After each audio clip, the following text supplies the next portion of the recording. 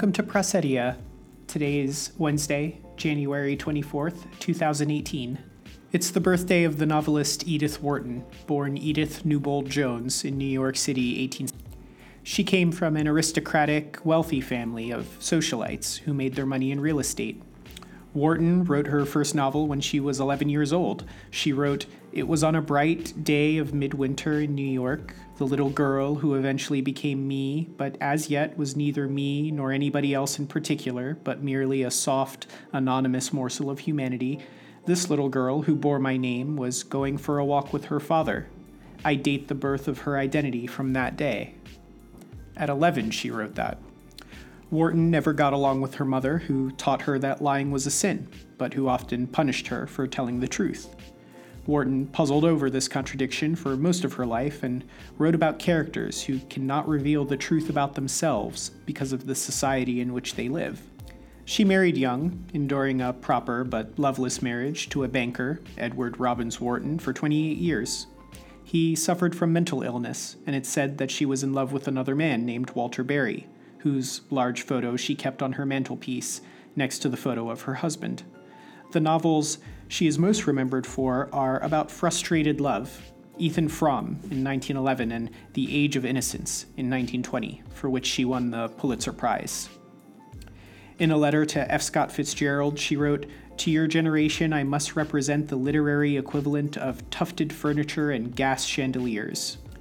She invited Fitzgerald to a tea party in Paris soon after The Great Gatsby was published in 1925.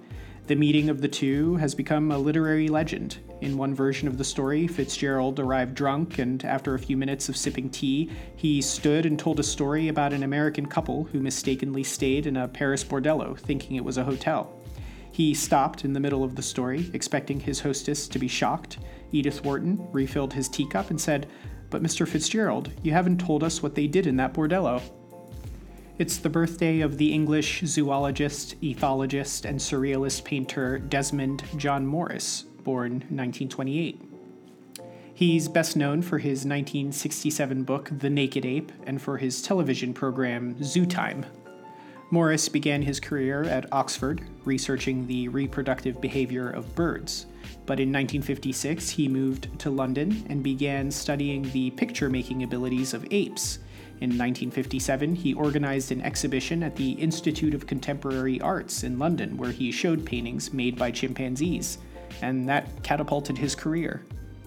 Desmond Morris, who said, "We may prefer to think of ourselves as fallen angels, but in reality, we are risen apes." It's the birthday of the war poet Keith Douglas, born in Tunbridge Wells, England, in 1920. He was a student at Oxford when World War II started. He enlisted in the army in 1939 and was stationed in North Africa. Soon after he arrived, a battle broke out, but he was told to stay out of combat because he didn't have enough experience.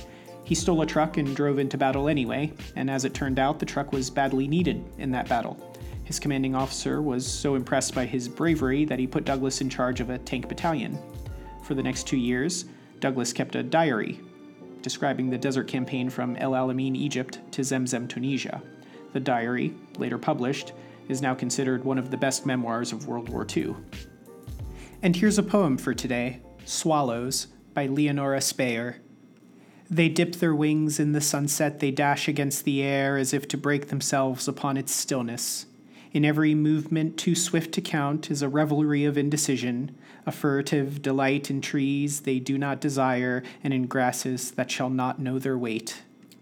They hover and lean toward the meadow with little edged cries, and then, as if frightened at the earth's nearness, they seek the high austerity of evening sky and swirl into its depth. Swallows, by Leonora Speyer. And that's all for Pressetia.